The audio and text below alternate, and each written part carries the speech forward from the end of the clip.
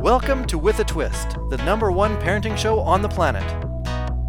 In an era where the majority of children are not asking what they want to be when they grow up, but instead what they want to be when they give up, With a Twist will help you raise hopeful, thriving, engaged, and confident children. Be the parent you've always wanted to be using With a Twist's signature success system. With a Twist is the only parenting podcast that will enable the everyday parent to have peace of mind while navigating the school system and life. Give your child the opportunity to thrive instead of just barely survive.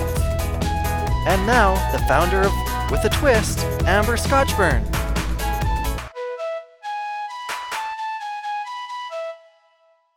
Hi, it's Amber Scotchburn, and are you ready to get twisted today? Our last podcast was about being happy, just because. And we spoke about learning what our children's triggers are and what our triggers are so that we can be happy just because.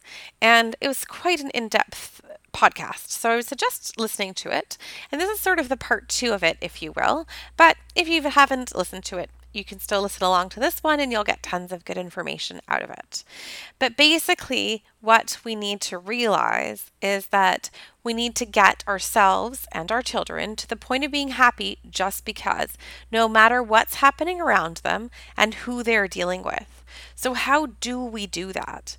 We have to really teach our kids and ourselves that we only have control over our own reactions. So you cannot control another person's negativity or their anxiousness or whatever story they've created. We can only control our reaction to it. So I don't know which podcast it was in. Oh, it was in my Why podcast. And in my Why podcast, I shared that I wanted to do this line of work, which has been teaching and training and working with parents and kids, because I had seen a friend of mine growing up get to the place where she was so unhappy in her world and in her story that she was living in and created, that she committed suicide. And I wanted to be able to help people to get to a place where, say it was that they were traumatically abused, that they could say, "Hi, my name is Sarah and I was abused," just as they would say, "Hi, my name is Sarah and I had a piece of chocolate." And I wanted to do that, not to minimize what my friend went through at all, but to help people so that when they do get into those situations, because life does happen, we do have circumstances and situations that happen to us, and unless we can minimize through the effect that it's having on us and the reaction we have to it, we could live our lives in hell. Essentially, we could create all these stories and walk around in those stories. And that's what happened to my friend, which is why she took her own life. And so, not to be morbid or go to the extreme negative, but I really wanted to be able to help people have their story, but just know that it's their story and not live in it, but instead control it and have the power over their lives. And I really want you to do that for you and for your kids. And so anyways, how do we get to be happy just because, no matter what's going on around us? Well, in life, we're going to have people that we deal with, and they're going to rub us the wrong way. And the key is to treat what they are saying as though it's exactly what you wanted to hear. So this is tip number 1 for you. If you're asking your child to get ready for bed and they give you some attitude about it, you know what? Just take out their tone and their volume and their no and pretend like they're saying yes. If you've already envisioned that they're saying yes and they're going to do it, then your tone and everything back to them is not going to egg on the fight, right? Or put the fight up to an edgy place. I'm losing an analogy there, but if your child is arguing with you and you start to argue back, it's probably just going to add fuel to a fire. As opposed to your child says, "No, I'm not going to brush my teeth." And you respond like, "Okay, great. So are you going to brush them now, or are you brushing them after you go to the washroom, or after you get your book into bed, or after your pajamas on?" So you're just like, "Oh, well, they're going to do it." And they're going to do it.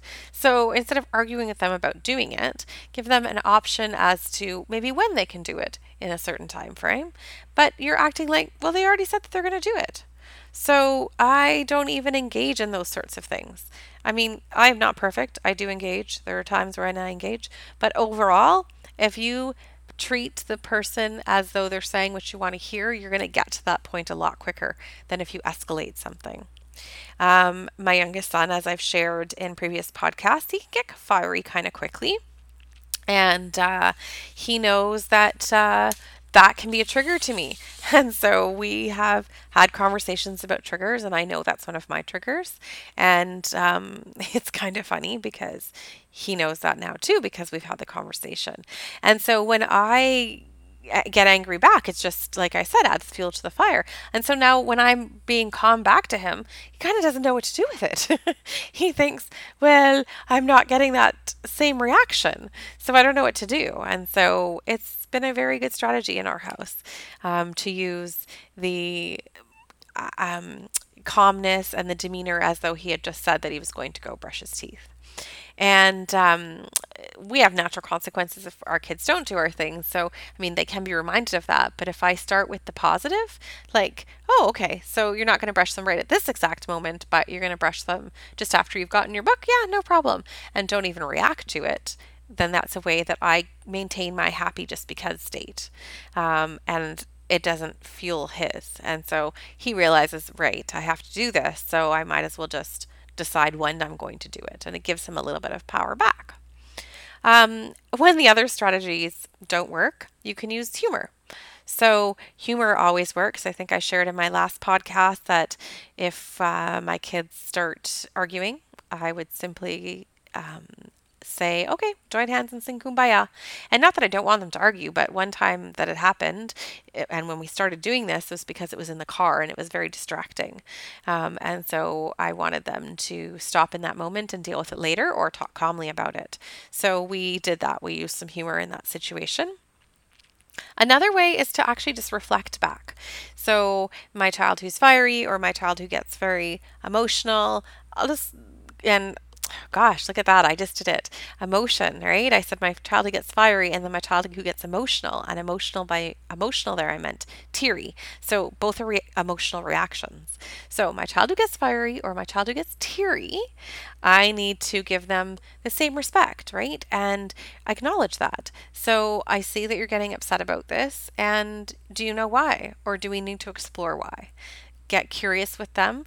And the answer may not be there right in that moment, but have them start questioning it too and seeing if there's any pattern to their triggers as to why they're getting so upset.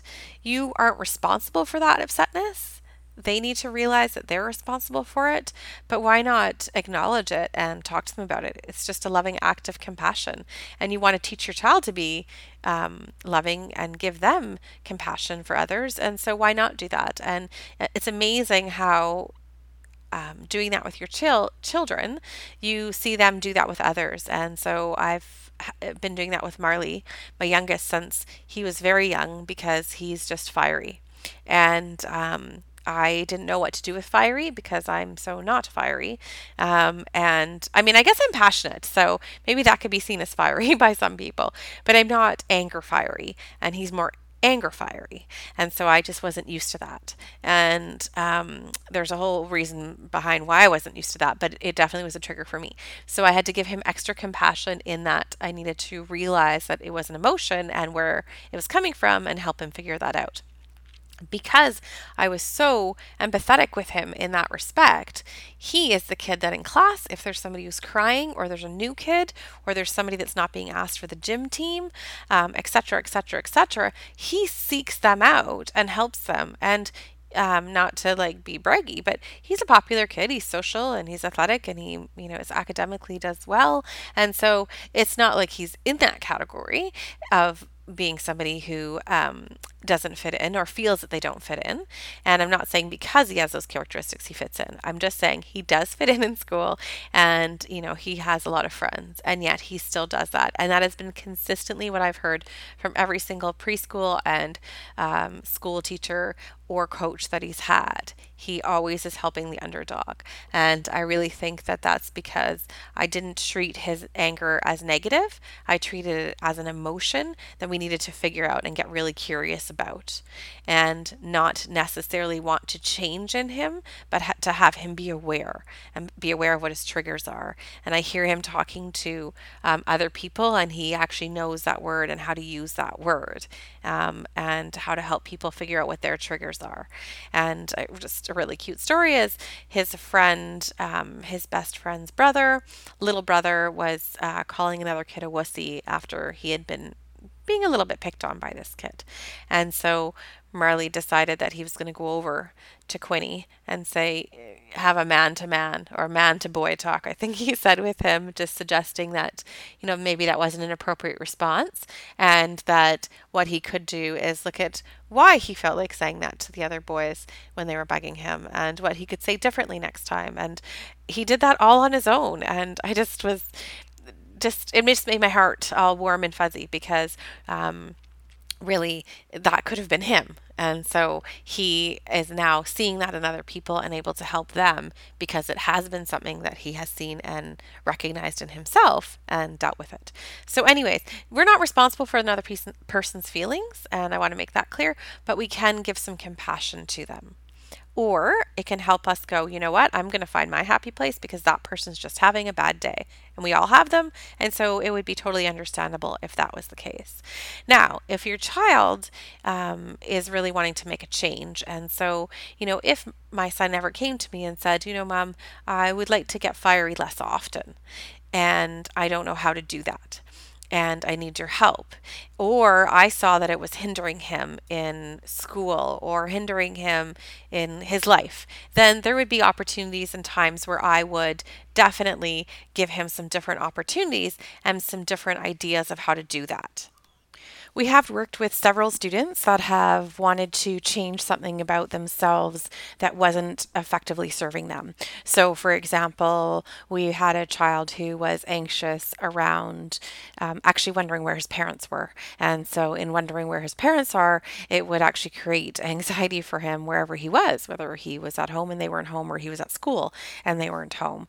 And so, he wanted to change this. And so, we did the elastic band exercise with him, and we've used that a lot with students and adults that I've worked with. And so what does this look like?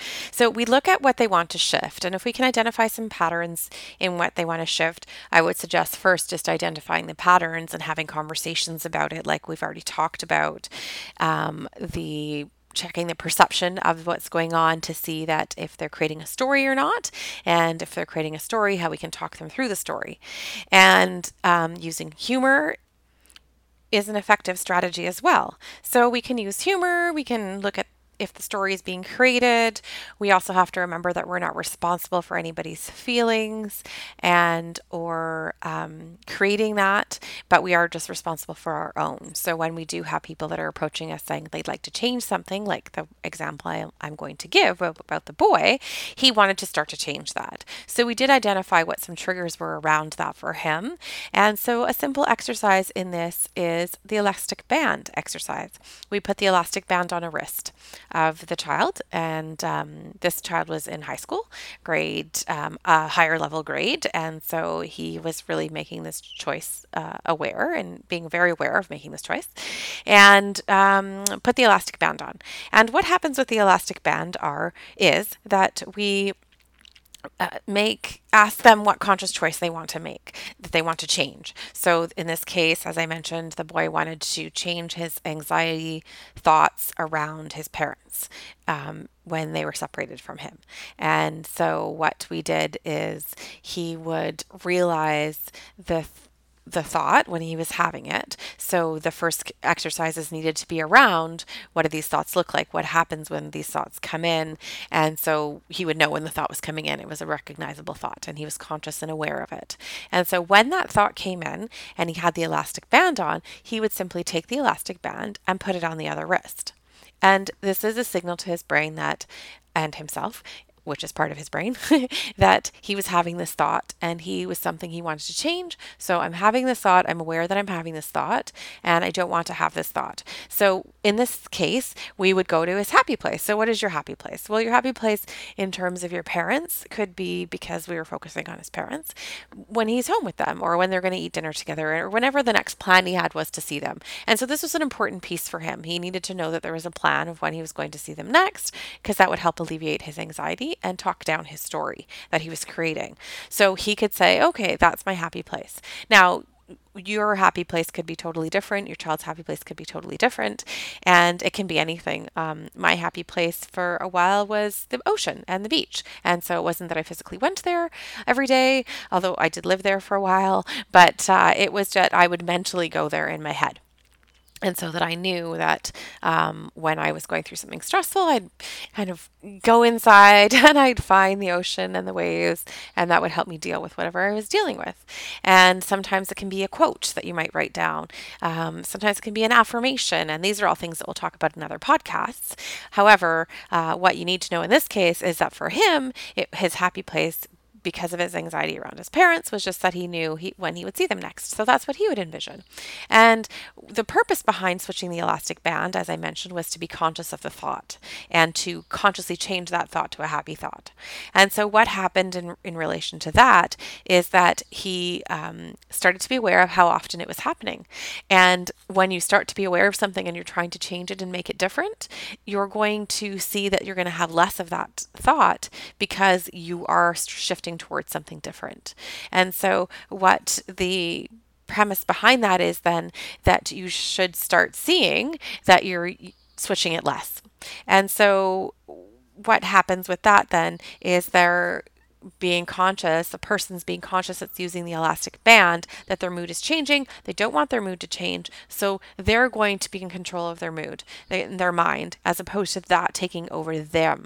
So often you hear people saying, oh, it just that took over me, or whatever feeling it was, whatever emotion it is.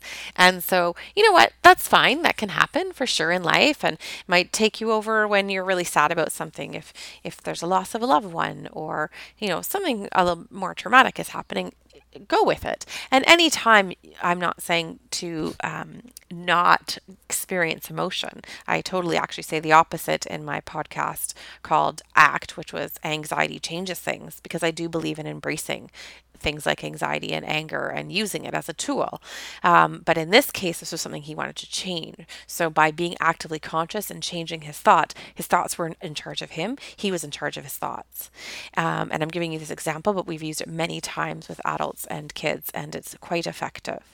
So when they put the elastic band on the other wrist, they're going to be watching and being aware of how often they have to change it back and forth. Psychology suggests that it takes anywhere from 22 to 90 days to change a habit. I'm going to err on the side of the 90 days. So the child would be cured from this trigger if after these 90 days they have not moved the elastic band. So really what you're doing is helping your child rewire their brain and rewire the way that they deal with what happens to them in life. Think of how much you're setting them up for success and the power that you give your child. A bully at school, a mean kid on the playground, a negative coworker, a bullying boss, the list could go on and on and on. Boom. They've just learned that they can control their thoughts and their happy place around whatever else is happening outside of them. And in this case, the one I gave was even more powerful because it was happening internally for him. So he was fighting against himself, essentially. So I really hope that you've learned something today. It's been amazing being able to translate these thoughts and these ideas and what has been in practice for 20 years in our practice and been working, and now being able to share it with just so many more people. And it's pretty exciting. And in order to do the elastic band trick, it takes some careful planning and some careful exploring of what the triggers are and really celebrating with your child. So not making it a punitive thing and not being like, oh, did you have to move the elastic band today? But celebrating that. What did you learn when you moved it? Why did you have to move it? Isn't that amazing that we're even having this conversation? And you're going to be so much further ahead of me because I'm still learning that. I mean, imagine if that powerful message you could give your kids. And imagine if you started wearing an elastic band, because maybe there's something that you would like to shift too. Thank you so much again for listening. I really appreciate it. Good afternoon, good morning, and good evening from wherever you are around the world. Great to have you with me today at With a Twist. Please don't forget to give me a 5-star rating on iTunes. That would be much appreciated, as well as follow me on Facebook at Amber Scotchburn. Thanks so much.